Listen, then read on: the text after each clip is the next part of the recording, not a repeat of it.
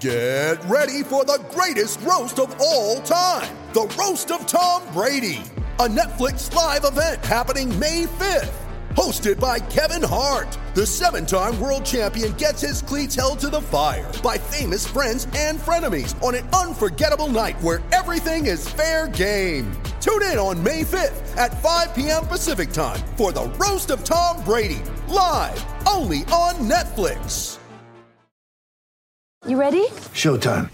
On May 3rd, summer starts with The Fall Guy. What are you doing later? Let's drink a spicy margarita. Make some bad decisions. Yes! Audiences are falling in love with the most entertaining film of the year. Fall Guy. Fall Guy? Fall guy. That's what the poster said. See Ryan Gosling and Emily Blunt in the movie critics say exists to make you happy. Trying to make it out? Nope. Because I don't either. It's not what I'm into right now. What are you into? Talking. Yeah. The Fall Guy. Only in theaters May 3rd. Rated PG-13. Mother's Day is around the corner. Find the perfect gift for the mom in your life with a stunning piece of jewelry from Blue Nile. From timeless pearls to dazzling gemstones, Blue Nile has something she'll adore. Need it fast? Most items can ship overnight. Plus, enjoy guaranteed free shipping and returns. Don't miss our special Mother's Day deals. Save big on the season's most beautiful trends. For a limited time, get up to 50% off by going to BlueNile.com. That's BlueNile.com. Hello and welcome to Stop Hammer Time. My name is Phil Whelans and joining me this week, as always, are Jim Grant. Good evening. And it's great to have him back. He is one of the head honchos of Knees Up Mother Brown, KUMB, as you can call it, or just K, as I can call it, because I'm on first letter terms with it. It is a wonderful resource for discussion, all the news and views and GNUs and John Carews of West Ham. And you should visit it immediately. It is kumb.com, I think. It is Gordon Thrower. Good evening. Hi, Gordon. How are you? Yeah, not too bad at all. Not too bad at all. Now, we haven't done... It has been a while, yes. We haven't done... It's been a while since we've actually done one of these. We haven't done one for a fortnight, which means we have 3 games of football to talk about. 2 times Leeds and 1 time Norwich. Of course, Leeds won at the weekend, and... they needed that win. The win was a welcome one for the Yorkshiremen, whose squad is hugely depleted through injuries and illnesses at the moment, and who are hoping to strengthen during the transfer window. Top of their list is Bolivian striker Enzo Machete, whose hair has a natural bounce and shine and is usually worn in pigtails or in a beehive, like Amy Winehouse. But Marcelo Bielsa's biggest headache is the absence of Calvin Phillips. Opta-stats show that the England star's hair is often braided into sections on top, with the braids tied in 2 hair ties towards the back of the head. He's unique, said Bielsa, who is said to be tracking Alaskan defensive midfielder Des Henchman, whose hair can be sculpted into the shape of a cathedral or left natural so that he looks like Cousin It and the referee can't see his number or who he is. The club is said to be cash-strapped after investing in new state-of-the-art perming equipment and a £16 million walk-in hairdryer, a bit like you got in a car wash. The club is also under investigation from the FA after it was discovered that instead of water, bottles of conditioner were being thrown onto the pitch during home games. When asked to comment, a club spokesman said, "Are you going anywhere nice on your holidays this year?" Marcelo Bielsa told journalists, "It's just how modern football is. I mean, look at me. I'm a big stupid idiot. A big fat stupid idiot." Moments later, he was seen arguing violently with his translator. Yes. So West Yorkshire Academy of Hairdressing lost to us and then beat us in 2 quite contrasting games. The first one was a fairly comfortable win. I only saw that one on TV, didn't go to it live, but seemed sort of a fairly comfortable win. You know, we scored 2. Yeah, I think it was. Quite a controlled, comfortable performance, to be honest. Even though the sort of second goal came late, didn't it? Yeah. I mean, they had a couple of spells, Leeds, in that, and they had quite a lot of the ball, but they were far less penetrative and effective than they were on on the game on Sunday. Sunday. Yeah. Gordon, did you go to that one? Yeah, I went to both actually. Yeah. And in keeping with your introduction, I'd say that their performance last Sunday was head and shoulders above what they put in. Nice. Nice. Oh, yeah. Nice. Very good. Can I get me coat? Yes. Yeah, I mean, we say the first one was comfortable, but it was 1-0 for a hell of a long while, and they got a couple of very, very clear-cut chances that another day would have seen us, seen them equalise. Yeah, it wasn't quite as clear. I mean, 2-0 makes it look a little bit more comfortable. I think it especially it was at the end, the sort of breakaway goal where they were sending the goalkeeper up and everything. But that said, and all punning apart, it was a much better performance by Leeds last weekend. I mean, I think that, again, the Norwich performance wasn't, there are a lot of games in our sort of 50% win ratio sort of history now that are not runaway wins playing champagne football. But I think that there's a lot of chatty wins from Liverpool and Manchester City. They're just, those. I think when you are a team that is sort of, high in the table and hoping to sort of stay there, whether it's nature nurture, you sort of win ugly. You grind out the odd one here and there. Yeah. And I think we under David Moyes we do a lot of those sort of performances that we sort of they feel like somehow we got away with a win. But when you put 3 of those in a row, you kind of go, well, are we getting away with it, or are we in fact winning football by winning? Yeah. I take your point, and that, but I wouldn't have said, particularly the Norwich. I think the cup game as well. I wouldn't have said they were won. I don't think they won them ugly. I think that there was, definitely a case. No. I mean, I'm using ugly in that we're not sort of creaming them 5-0 playing champagne football. We are getting past teams, is what I mean. I don't mean winning ugly by fouling players and no, of course I don't. Of course, that's not what I mean. I thought, in the end there was a lack of intensity in that Norwich game, but again, I thought it was kind of controlled. They did, Fabianski had to make a great save, but came out of the the end, you felt we had stuff in the tank. I think it was true in both games. I agree, they did have a couple of chances where the ball fizzed across the goal in the cup game, and people didn't quite get hold of it. But we defended those moments quite well. Yes. Diop, I'm sure we'll come on to talk about Diop and the we'll bench come on generally. To, but he had a decent second half in that cup game, I thought. Leeds were of a different order of intensity in the Sunday's game. Yes. They really upped it, and also tactically. I'm not an expert. I'm not necessarily able to pin down exactly how they changed that, but they certainly stopped us getting forward down the sides. I mean, it's very interesting to look at. Soufal and where he was, his sort of average position. They basically pegged Cresswell and Soufal back, and that limits our play. We were much less effective down the right-hand side on Sunday with both we were Soufal than we normally are.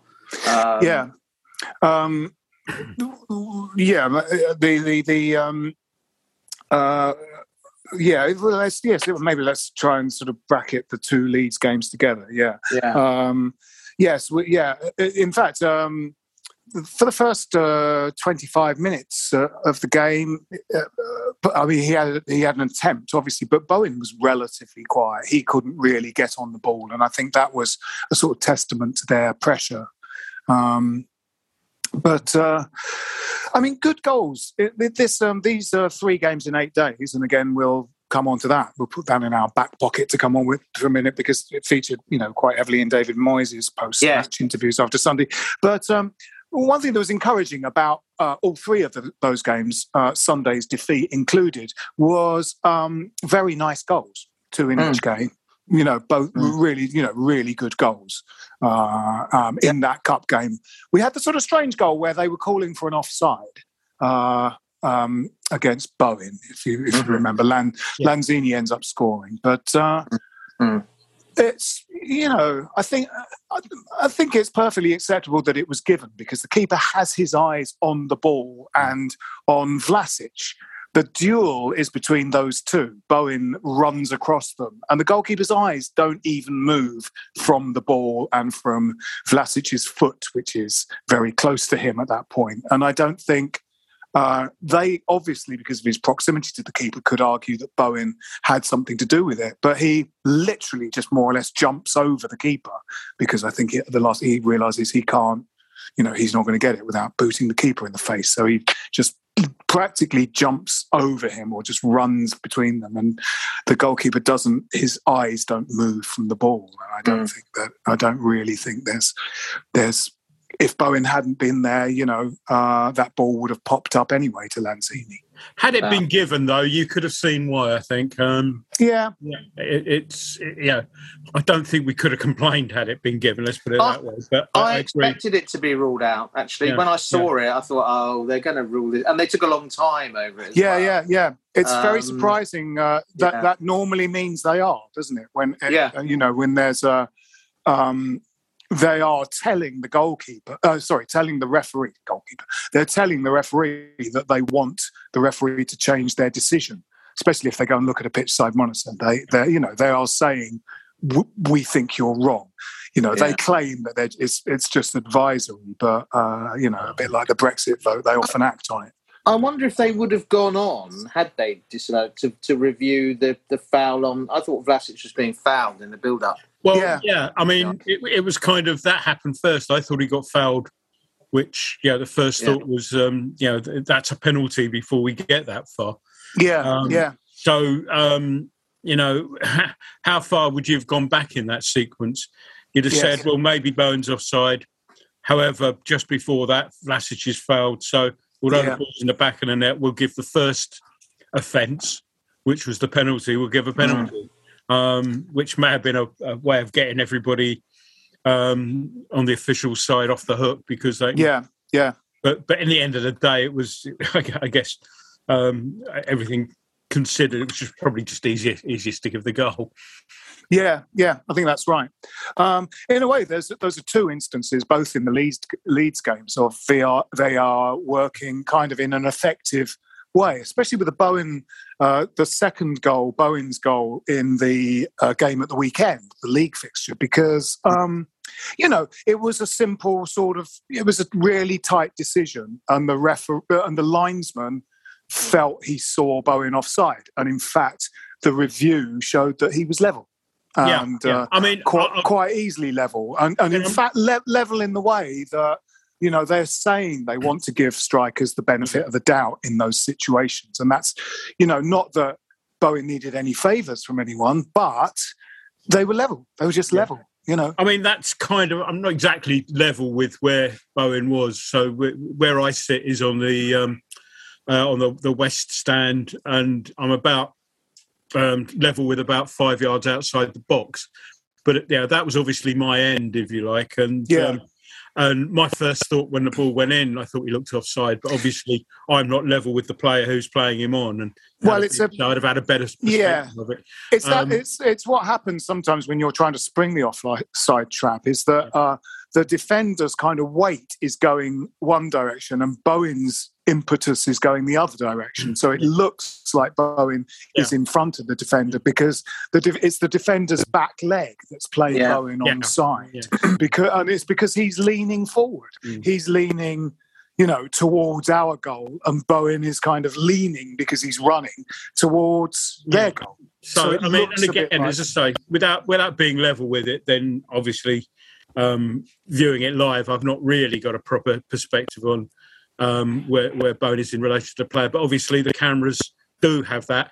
That in their armoury, and it worked this time. So I mean, there's those kind of decisions. I think as much as I really hate seeing the game sort of stopped for long periods while VAR looks at something, it's quite a skill springing the offside trap. And sometimes, when that, I've forgotten his name, that lone player that we had who used to play for Arsenal, sprung the offside trap against Leicester a few years ago. We ended up drawing that game instead of winning it. It was clearly Miles' onside, but he had his, it sort of looked to the linesman that he wasn't, because again, a Leicester defender is running out and he's running past them. What was that guy's name? He used to play for Arsenal. Try to think of his name. Sanchez. It was the sort of end of. Was he the end of? It was towards the end of the season. Funny enough, we were talking about that particular game only the other day. It was the game where my little brother Jeff, who some people may have met, met up with Alvin Martin and was discussing that position. And as I was saying to Jim, just for those who don't know, my youngest brother Jeff he has Down syndrome. And we were waiting to get the lift down to the press room, and Alvin was queuing up there. So I told Jeff Alvin had won the cup with us, and introduced Jeff to Alvin. And Alvin was absolutely top man. He was talking about the offside decision, like you and I are talking about it now. There was no sort of condescension, or anything. Yeah. And so we were talking about that decision. Was it Sanchez, the for us? No. There was a midfielder called Sanchez that we had, wasn't there? Who was he used to play for Arsenal. I mean, what's his name? I mean, it's just, and I think, is it in the end of the Bilic season under Moyes, or possibly the Pellegrini season? This is mad. I just can't remember his name. Yeah. It's one, like he sort of had it, like he had his Christian name on the back of his shirt, like a lot of sort of South American players do. I think he might have been South American. People didn't like him because he didn't score. I thought he was quite good. It's ridiculous. If you have the answer to this, please send it on a postcard to Stop Hammer Time, West Yorkshire Academy of Hairdressing, Leeds, LB2.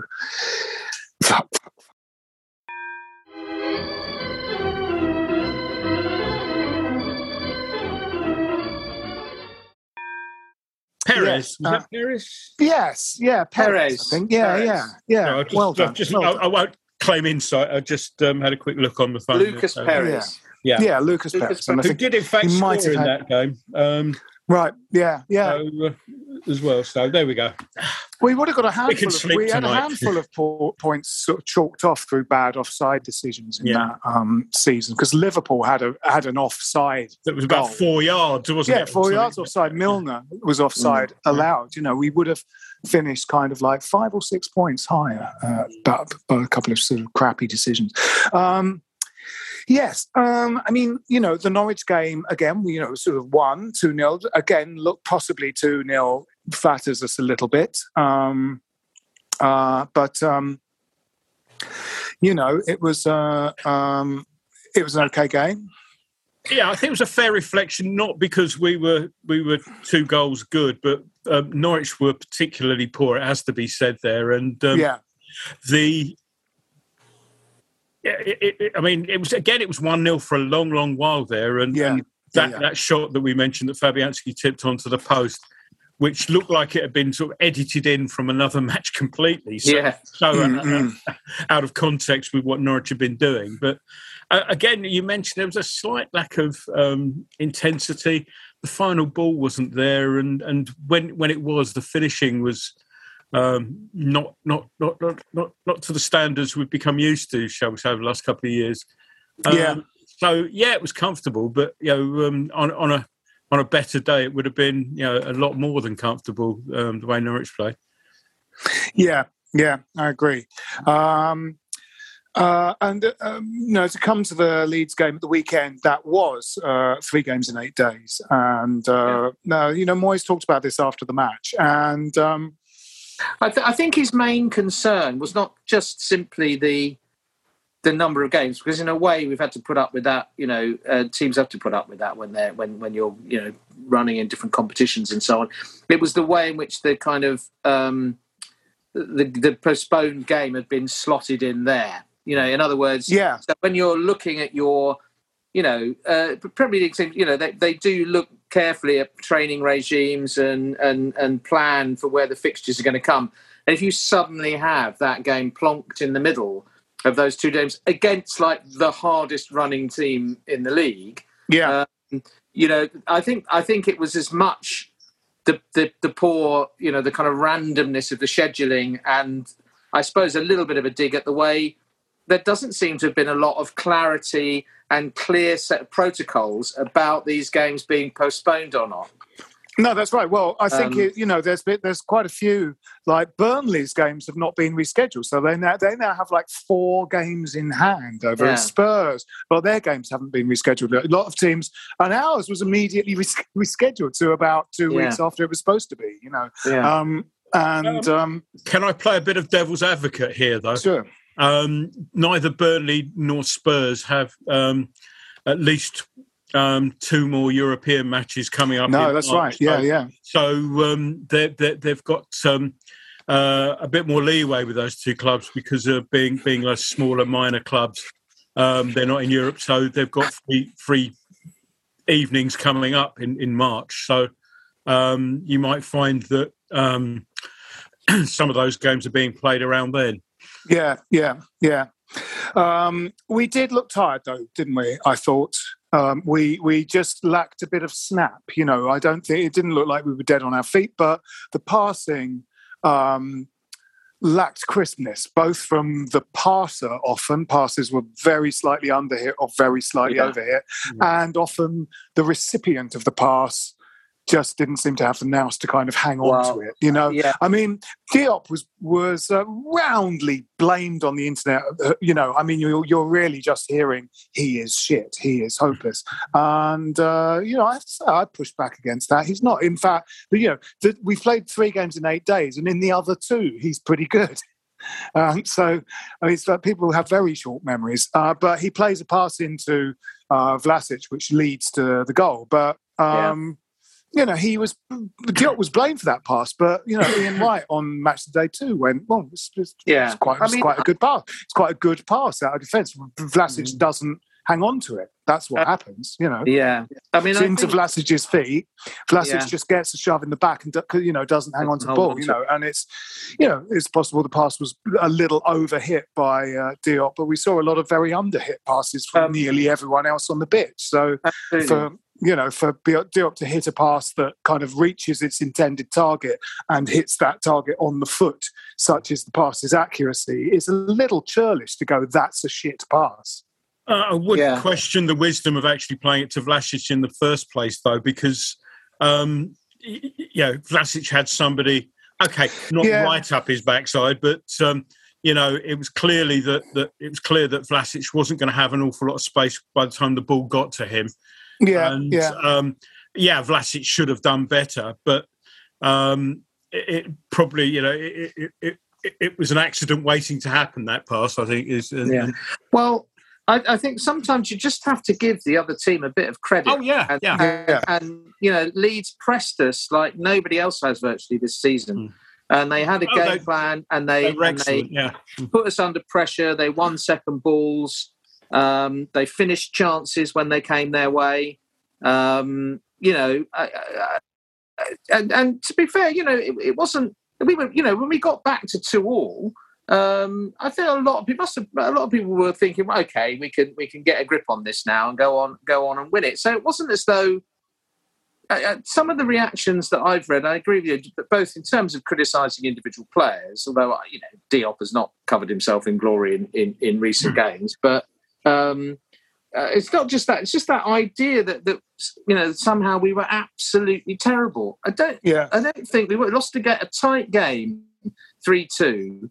Had a fair number of chances, same number of shots on target, I think, more or less, as them, maybe a couple less. We were well beaten on the day. There's no question about that. But it wasn't a dreadful. I mean, people think that's a dreadful performance. I think we're suddenly turning into. We have very short memories. I think we've absolutely grown into this, expecting us to wallop everyone in sight. Win every game. we can all remember going to Old Trafford and getting beaten 7-1 or Blackburn and losing by 7 or even with the side under Red Up losing 4-0 3 games in a row. Well, the beginnings of the,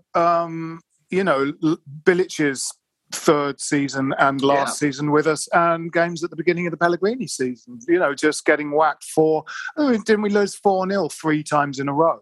Both in Bilic's last season, and it took Pellegrini a long time for his ideas to sort of, sink in with the players, or for his new team of signings to gel, even in that good season. And we, were saying about Pellegrini, it was great that he sort of stuck to his plan. Eventually, it turned out that was his only plan, and things became very unstuck. We were fucking walloped, and we lost by a narrow margin, and had Bowen headed that ball possibly instead of trying to put it in with his thorax, we would have got a point out of that game in the dying seconds. So, and as I said, the goals we scored were good. We're good.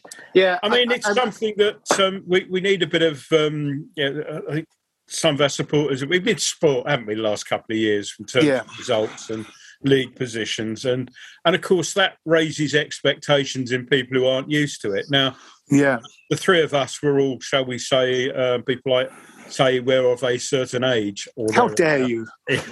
So, I mean, I've been saying this even when we going back for the last 2 years, even when we were playing behind closed doors, and I used to go and do the sort of commentary thing for the website.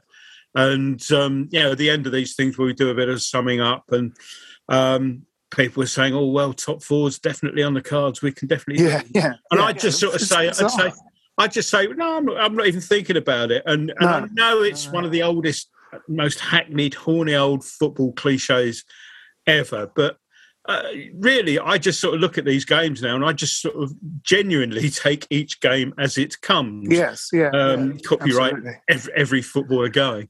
And no, I think you made that up, Gordon. I think I've never heard that expression before. I think you've coined that phrase. Yeah, but that way, we get to last season, we finished 5th, and I sort of sit there and thinking, great, we finished 5th. When we look at where we were 18 months ago. Absolutely. Definitely. Great result. Sure, it could have been 4th, with just a little bit more. But hang on, there's perspective. That's 5th. Now, we're currently in 4th place, and we could have made it a little bit more difficult for Arsenal to overtake points. But we're still 4th. We're in the quarterfinals or whatever round it is in the League. Yeah, absolutely. And, just to dig down into the game a little bit before we maybe sort of talk about kind of going forwards and where we might end up, and also what might happen in the transfer window. We did have a lot of tired legs out there, and the obviously 3 games in 8 days was quite a valid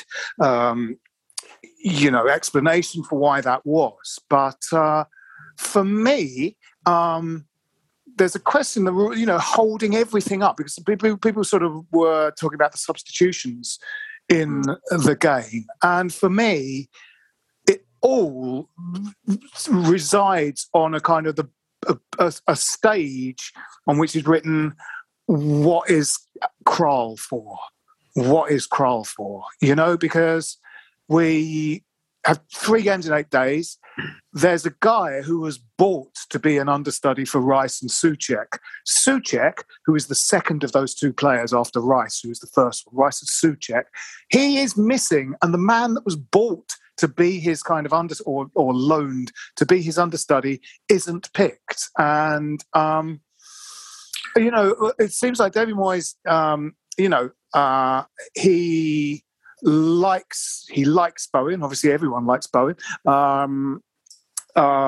For the breakaway goal at the end of, the ball to Antonio, he runs and squares it to Bowen, which might be the Leeds Cup game. It was the Cup game, Fornals' ball out of defence was classic Fornals, quick thinking, just diverts the course of the ball. So I think he was thinking, yeah, Pablo's kind of back. He's over his COVID. He's fine. Like to put him in. So basically, he's four kind of, you've got Lanzini, who he likes now. So you've got Lanzini, Vlasic, he wants to give game time in the absence of Benrahma. So he goes, I want to find a way to play all four of them. Oh, I know. Manny had that great game in the middle of the park last year. I'll do that again. And I think it just makes me wonder what the deal is with Kral, I have to say, because I think playing Kral would have pushed Lanzini further up the pitch. You could have maybe kept him because he's on a real run of form, not started Vlasic possibly, but had Vlasic to come off the bench, give it a bit of energy, But if this guy, we've bought this guy, but he can't play, it seems it's absurd to me. Absolutely absurd. It means that we don't have a squad. We have 11 players and we just move one of them to the position that is vacated by someone who's got COVID. That's not really how it works. I totally agree, really, with all that. It makes no sense. And if he's not going to play, and if you can end the loan, might as well end the loan and get someone else in who is going to play in that position. Because, in retrospect, I mean, it looks now like on Sunday's game a real tactical error because we just needed to compete with them physically. Kral. What I've seen of him is he's a little bit headless chickeny, but he's actually got a good engine and he runs around, he breaks things up and he gets in people's faces. And that's exactly what I felt we needed, really. They weren't going to let us play football. They really targeted the fullbacks and Lanzini. They really gave those ball-playing players no space to work with at all. And I thought, you can add to that tactically. You can add that I thought the substitutions were a bit odd as well. When I felt Fornals actually got a grip on the game in the second half, and after he scored was probably our best player in the second half. That's Rice, and so that didn't seem to make a lot of sense to me, taking him off. And if ever there was a game that's like not really for Yarmolenko, it's against the kind of all action, high intensity Leeds, isn't it? I mean, yes. I'm baffled by it. Gordon, we were sort of speculating that there's some maybe appearance-related, issue with what for Kral. Yeah, there's a lot of speculation about that. Now, obviously nobody genuinely knows outside the club whether or not that's the case. But the thing is with David Moyes that firstly, and it's something to say a lot about when people are clamouring for player X or player Y to be brought in. We don't see these guys every day like David Moyes does. David Moyes also has a sort of a history, if you like, of if he doesn't like what he sees in training, he won't bring players in. He won't pick them. Benrahma went through a spell, and to a certain degree is still going through a spell where Moyes picks and chooses the games where he starts him. Because I think partly because I don't think he's totally convinced by Benrahma, and partly there's also the sort of background to the Benrahma transfer where it's widely accepted that he's more of a Sullivan purchase than a Moyes one, maybe. Mm-hmm. Now, with Kral, I think if Moyes genuinely thought he could do a job, he'd be playing. Irrespective of whether or not the number of appearances have any sort of bearing on what our position is regarding buying him. Yeah. I think one thing we've learnt over the last so many years, 2 or 3 years or whatever, particularly since Moyes came back, he's very, very much his own man when it comes to recruitment.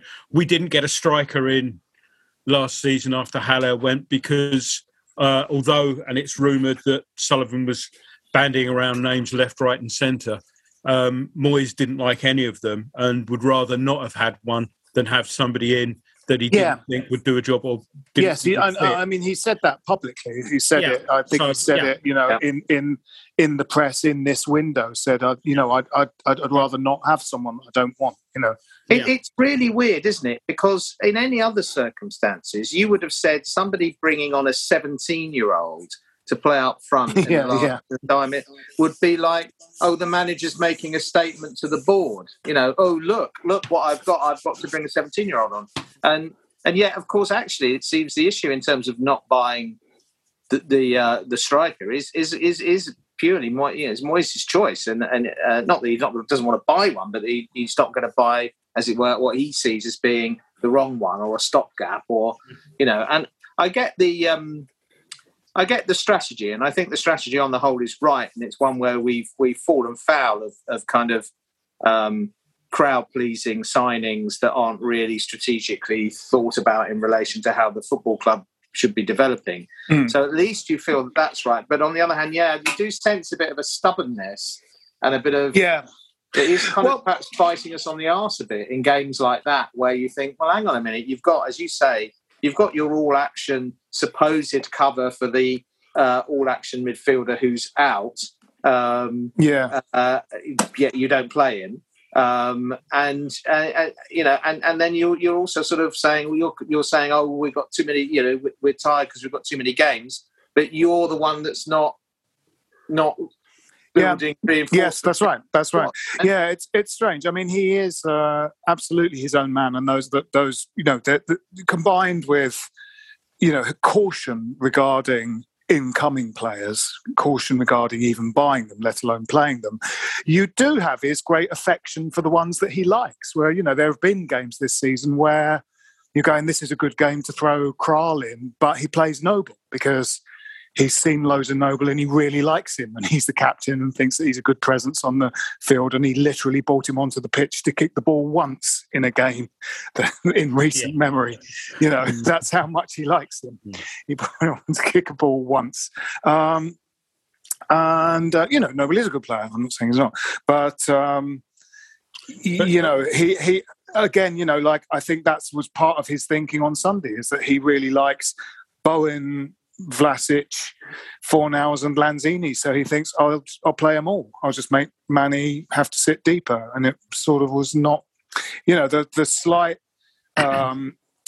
adjustment, slight wiggle to the team formation that was affected after the substitutions that pushed Lanzini forward a bit more. Suddenly he looked a bit more like the number 10 he did. That he's got on his shirt. He played his best football in the last bit of that game. Because he'd had a poor game up to then. Because what he ended up with was, Lanzini is clearly not Souček, and he's, I won't say he's not capable of doing that job, but he's certainly not as good as Souček at doing that job. No. Which is generally to allow Rice to pick up the ball deep and bring forward and spray the passes round, or to blaze forward on his own, sort of thing. Now, we ended up with Rice having to do both jobs, really. He was having to do that sort of defensive breakdown role that Souček would normally be charged with. And then when he got the ball, he was having to then sort of push forward, bomb forward to start the attacks. And, that's putting too much on Declan. I mean, Declan's wonderful player, no, but I thought we had out of our team as usual. I thought we had a decent game. Certainly, very good game. The worst of our players, if nothing else. But there's only so much you can put on his plate like that. And absolutely, And I guess, I mean, obviously Souček was out, and we're talking, why didn't he play Kral? I'm guessing if Noble had been fit and available, is it? I think it's a knee with Noble that's been playing. Is it? I thought he had. Oh, right. Souček was definitely COVID, but I thought Noble was a knee injury, but he may have both, for all I know. But I think Noble would have started that game had he been fit, which is clear then that we get back to the point is, well, why no Kral? And clearly the answer's got to be, well...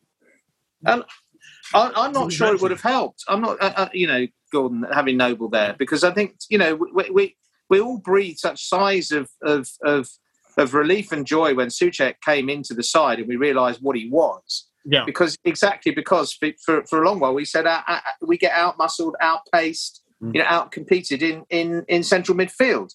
A lot has been made of the central defenders, and I think the whole point is if you're going to play as we've been saying, you're going to play a run of games with your third and fourth choice centre half pairing. You are going to need some goal. You can't.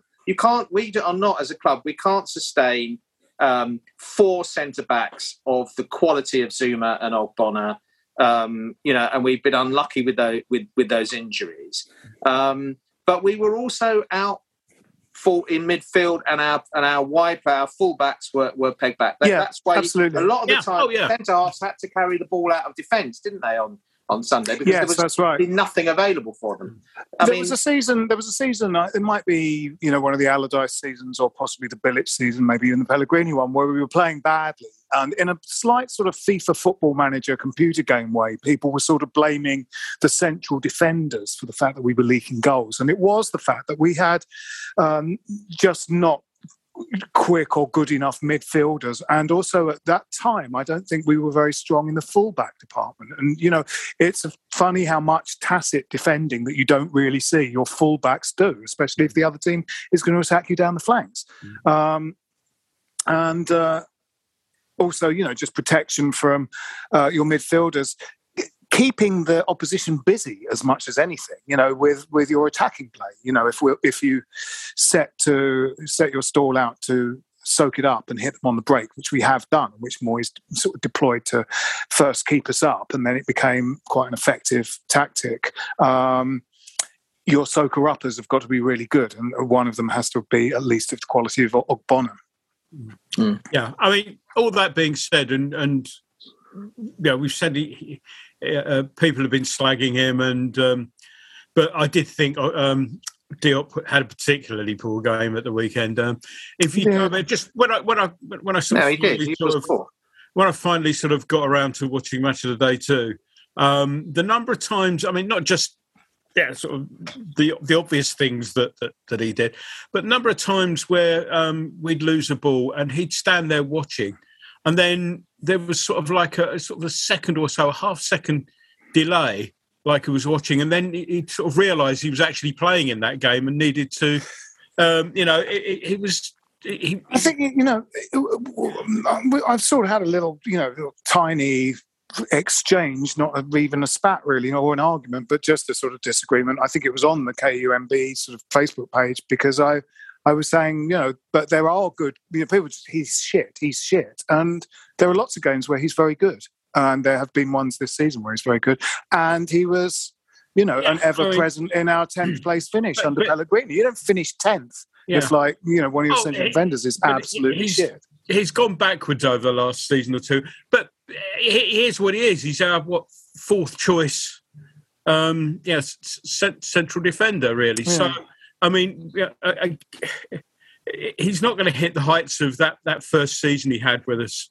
I mean, we, much as we'd love him to, I think that first season he had with us was kind of more the exception than the rule, and we're seeing the sort of level that we've got. And it's not a sort of, I'm not dissing him personally or anything like that. I'm just saying that's the level he's at, and with all our defenders fit and available, it would be Zuma and Ogbonna. And if one of those falls out, then you bring in Dawson next. And it affects Dawson because Dawson looks so much better when he's got somebody of Zuma or Ogbonna's class alongside him. Yeah. I mean, he's a senior. He's a senior in terms of age, but not necessarily a senior in terms of, experience or talent. And when you're playing at the back, I mean, if you're Dawson, you've got Zuma next to you or you've got Ogbonna next to you, you're going to have a lot more sort of confidence and in what they do and in what you do. Now, if you're playing against Diop, who's not having the greatest of seasons, and it's going to mentally play on you, isn't it? Because you're not going to be 100% happy with the guy you're playing against. You're kind of watching out for him as well as trying to do your own job. Well, again, in this sort of little Facebook argument, somebody said, I would rather have. And they were conceding that Diop has had some good games, but they were saying, I would always take a throw my body in front of the ball clogger every time over, a player that actually, does run the ball out and sort of can pick out a pass. And I disagree with that. I think if often those, Richard Dunn, James Collins, they're not quick enough. They're not quick enough for the top half of the Premier League. They're just not. You can't have. Yeah. That's your ideal combination. Is a footballer alongside your throwback, if you like, for want of a better phrase. Yeah. So Dawson with Ogbonna, Dawson with Zuma, but ideally Zuma and Ogbonna together, because between them they've got that sort of that ideal combination. They're kind of almost half and half themselves. Yeah, so, absolutely. Whereas Dawson's more your sort of throwback, and Diop is a footballer, but less so and inspires less confidence than the other two would. So, I mean, as I say, he has had a few good games this season. He's had good games. But he has still. Yeah, he has. Yeah, but I think with him, there's always that sort of suspicion that I've mentioned it before, an accident waiting to happen somewhere along the line. Whereas you don't quite get that expectation. I wonder why that is. I wonder why it is. I wonder why he can't. I wonder why he can't remain consistent. No, he has lacked consistency, and he hasn't. I agreed, Gordon. He hasn't developed perhaps in a way. Having signed him as a kind of young, clearly a bit of a leader because he was captain at Toulouse when we signed him. He hasn't quite developed the way we would have hoped and expected, especially with kind of Moyes' much touted sort of coaching abilities. But I do think football fans tend to be very, very kind of binary about their views of players, and they also the kind of the gun turret of negative opinion tends to kind of sort of revolve and then fixate, doesn't it? I mean, it wasn't that long ago that Cresswell was the shittest player who was hopeless his career was over. And actually, of course, he has undergone a bit of a renaissance. However, he didn't cover himself in glory for the weekend. He was totally at fault for their goal from the corner. Ball watching, didn't notice the guy Bill Harrison coming behind him. And, he's been at fault for that in his career. But I suppose all players make mistakes. Defenders and goalkeepers, obviously, their mistakes very often, are more costly because they lead to goals and they get analysed over and over again. But nevertheless, I think that for me, the bigger concern is I thought it was a bad day at the office for Moyes on Sunday, tactically and in terms of, and I'm not sure I get his point about the 3 games in 8 days, but it kind of won't wash if you're the one that's not, bringing in the kind of reinforcements fresher legs that you need, and we have to do something at Central. We're on the brink of potentially exciting things this season. It's a moment that you have to seize. It seems to me, whether or not that means really going balls out for the right kind of loan, even if you're not certain about long-term signings. But Ogbonna out for the season, 34 coming up. We should be actively looking for his potential replacement or a potential replacement to play this season. Not. It's all very well saying we're building a club and we're looking to the future. We've got a chance of progressing deep into a European competition.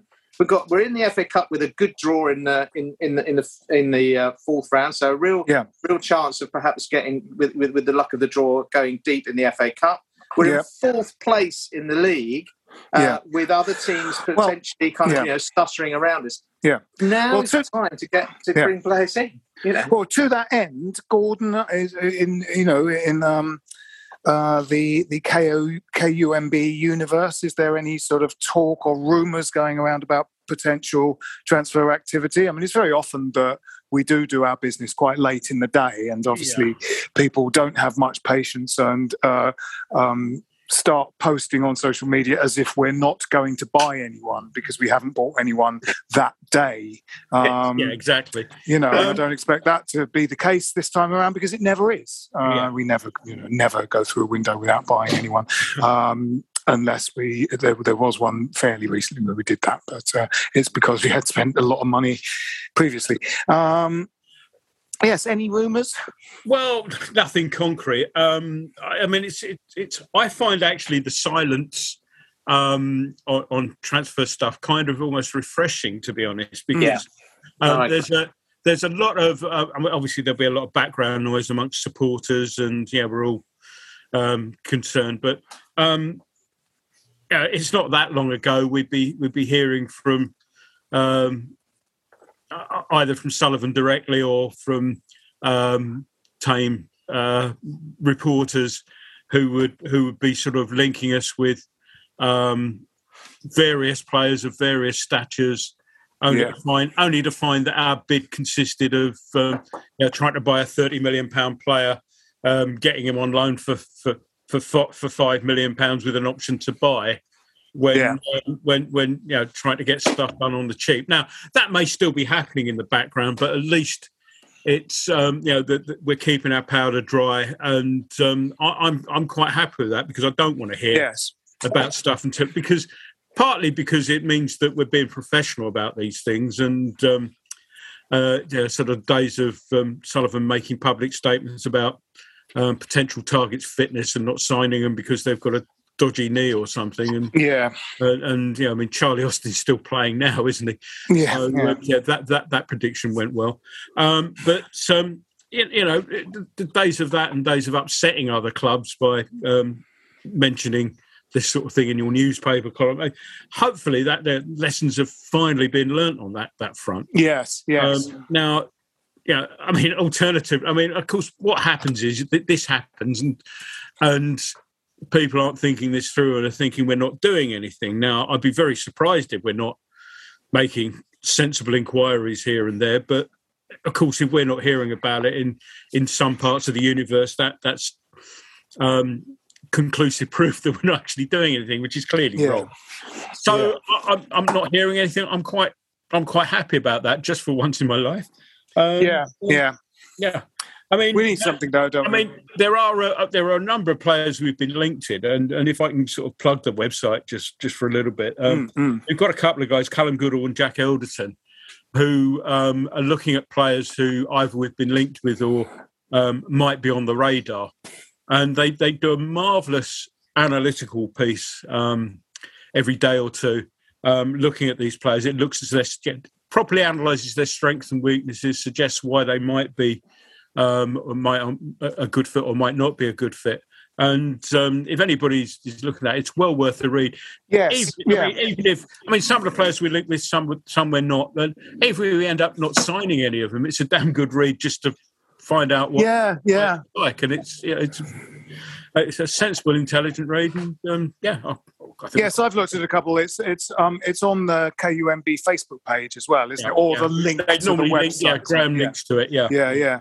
No, it is good. I've read a few of those, and as someone that doesn't sort of, I don't even have Sky, so I don't see a lot of European football. I don't know who anyone is, especially players that aren't in the top couple of divisions of our league. So it's good to hear sort of the insight on some of the problem, isn't it? That people, with Sky, and you can watch. I could sit and watch football 7 days a week if I wasn't particularly fussed about what league it was in and where it was coming from, and Spain, Italy, Netherlands, I suspect, depending on what channels. But suddenly everybody, we're probably doing ourselves down here because we're sitting talking about it, but everyone's an expert all of a sudden on Hertz Van Rentel, who plays for Ajax, and it's suddenly everybody's got an opinion where back when we were probably the age of some of the members on KUMB, the first we'd know about good old Hertz was when we'd read about the fact we're signing him in the paper, because we wouldn't see him, nobody would have seen him on the box or No, that's right. Anything else. So, it's just, I guess, sign of the times. Yeah, I mean, Moyes has earned a lot of, he's got credit in the bank because some of the signing, and it's clear that the signings are being made not just now, just on the basis of, being initially crowd pleasing or whatever. That there's a bit of background done onto their kind of attitude, wanting to play for the club, having the right approach. It was very, very, very clear. Allaire and Anderson were good footballers, right? They weren't bad footballers, and they're both going well now. In a different context, but they just didn't fit the mould, did they? They weren't right for us at that time. They weren't going to be prepared to sign up to Moyes' team ethic.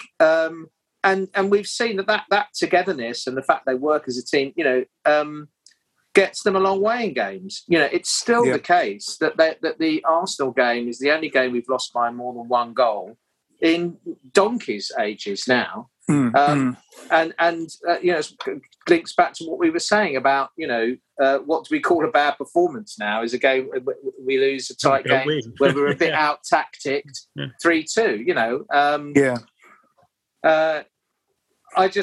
So I'm putting my trust in him. I'm not going to go on a complete rant now. If we're no better off come the end of the window, then I think I think we'll look back and say, well, this really was another one of those occasions. There have been so many in the past where we look as though we're on the verge of building something, and then it somehow doesn't get invested in, it doesn't get taken forward, or some bad choices get made. I feel that Moyes has broken so many of the moulds that but we still have those kind of old West Ham fan jitters, don't we? About times when we think we're on the brink, On that point, Jim, I'd be very wary of judging any manager, to be honest, on what they do in the winter window. Almost by definition, during a winter window, you're kind of trying to sort of fill gaps, usually because of injury or loss of form. Absolutely. I mean, look at Newcastle. They're the richest club on the planet or whatever. And desperation. That's the kind of thing. And they're spending, was it 20, 30 million, what it was on Christmas? A 30-year-old journeyman, he's an international, but New Zealand. He always scores against us, what seems to be. But, that's paying for it because, obviously, he had Burnley had no options because he had a release clause, and Newcastle did the digging around and found out about it. And, of course, Wood's not going to turn down a big move to up there. No. Burnley. My only counter to you, Gordon, would be to say two January windows ago, Souček and Bowen. Last January window, Lingard on loan. So, track record's pretty. I mean, he did well on that, but and that was a fantastic January window. But it's kind of that window was kind of the exception, wasn't it, to the usual rule where you're No, I mean, I take your point generally. Clearly, those two players. The Czech guys were on the radar for quite some time. It's three windows, but I mean, it's not. I think you also contained within your point, Gordon, is that window is very difficult because there's often pressure attached to it. So Moyes' response to it was very pragmatic and good. Souček and Bowen transformed a team that was absolutely nailed on for relegation. João Mario was a good acquisition because he was an attacker. He was a sort of attacking midfielder with good ball skill that I think Moyes felt would link up well with Arnautovic, and was right. And then Lingard was what was great about that is that you sort of, if you do start to get sort of remotely lofty ambitions, you have to think of your second half of your season as a sustaining of the push you're making, rather than, it's not survival anymore. It's keeping, it's moving forward in order to keep still. And Lingard was absolutely that. He kept all his sort of, the rival players for his position on their toes by going, right, you're going to play every week, Jay Lings. You're going to play every week, and whoever you're keeping out the side's just got to work harder, and maybe they'll come off the bench. And players that can make a bit of kind of, psychological difference to the team in the second half of a very long, grueling season are important. And, he was just a fantastic purchase for that. For that reason. And that's what we need here. The fatigue of the weekend, I think, sort of showed that we sort of need something to bring in a bit of energy, just to, get a bit. But you're right, it is difficult. And it was a bit of serendipity with Lingard, wasn't it? The kind of stars aligned, didn't they? He was getting a chance under a duff manager at Manchester United. He was desperate to get back in the, and had a chance of getting back in the England squad. England team, Clearly, they'd done the research and then he knew he'd kept himself fit, knew a bit of Moyes. It was just, it all kind of came together, that, didn't it? And I accept that, obviously, it is much harder to do effective business in the January window. You just have to trust that they are working, behind the scenes, and that hopefully a couple of, it doesn't need, I think, necessarily, that window proves it doesn't necessarily need to be, armies of legs to come in. It just to be a few key players in position that just make you that little bit better in games, tight games that you don't lose 3-2, you end up winning. Lingard was a double sort of bonus, wasn't it? Because firstly, he signed and then hit the ground running. I think was it his debut? It was one of his early games, and he scored twice. In that, I think it was his first game. So I think that was his first game. So, firstly, you've got a player who was playing really, really well anyway. So that's obviously, but you got the boost, the sort of more general boost that it gave the club. Suddenly there was something that sort of reignited a spark that had been, absolutely. It gave you a boost at a time when legs are tired, when you're sort of struggling through the next wet winter game somewhere. Suddenly this guy comes in and he's full of enthusiasm, and the whole team gets a lift from it.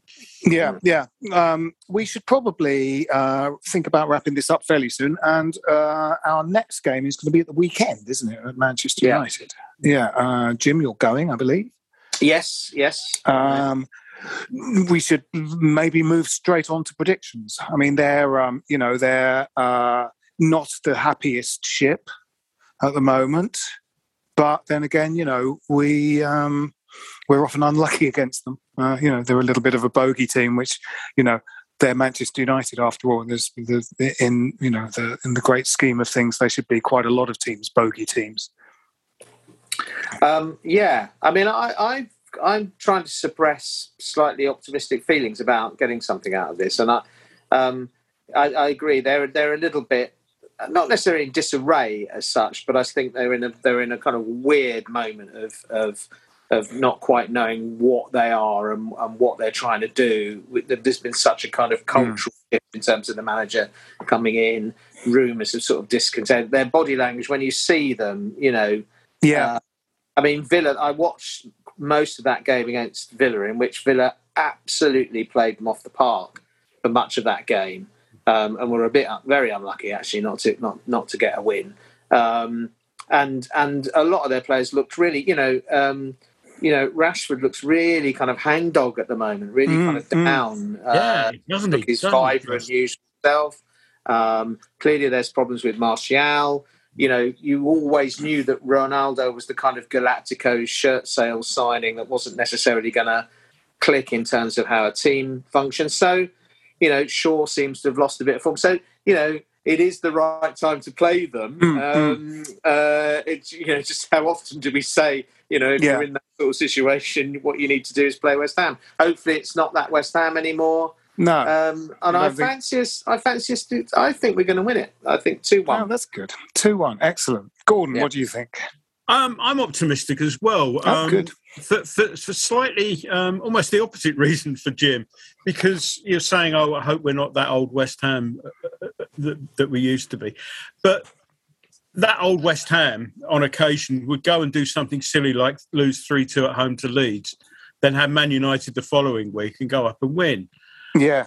So if there's one little sort of kind of not tradition as such, but one sort of harping back to the past that I'd utilise on this occasion. A win, I don't know, but I certainly think we can get at least a draw. I actually think we can probably win, like Jim, but I'll be a bit more cautious and I'll say a 2-2 draw. If you want 2-2. Yeah. Right, those are two of the ones that I was going to have. So I will go for Manchester United 1, West Ham United 3. Right. Yeah. Yeah. Yes, I mean, we've the times we've had players on the podcast, they've mentioned sometimes, because we've asked them a little bit, because once you've got a footballer, it's quite interesting to see if they've got any sort of real insight into what's happening on the training ground.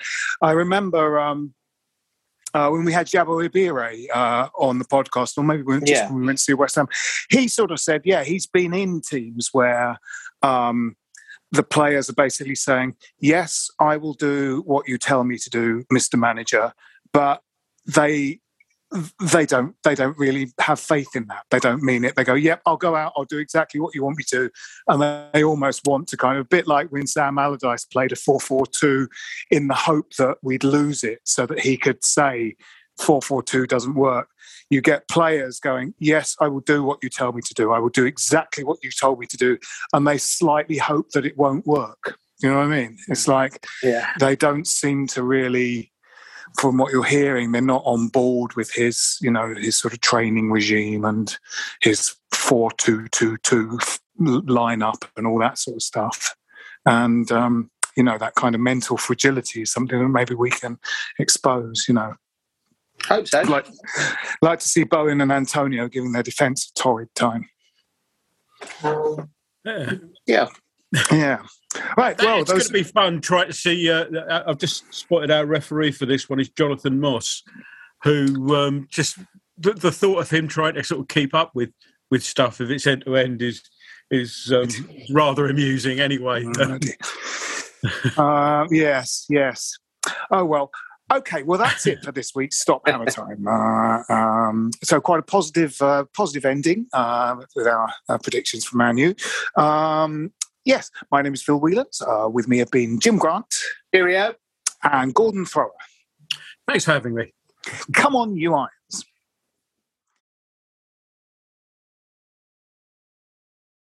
If you want to advertise on or sponsor this show, check us out at playbackmedia.co.uk. Sports Social Podcast Network. With the Lucky Land Slots, you can get lucky just about anywhere.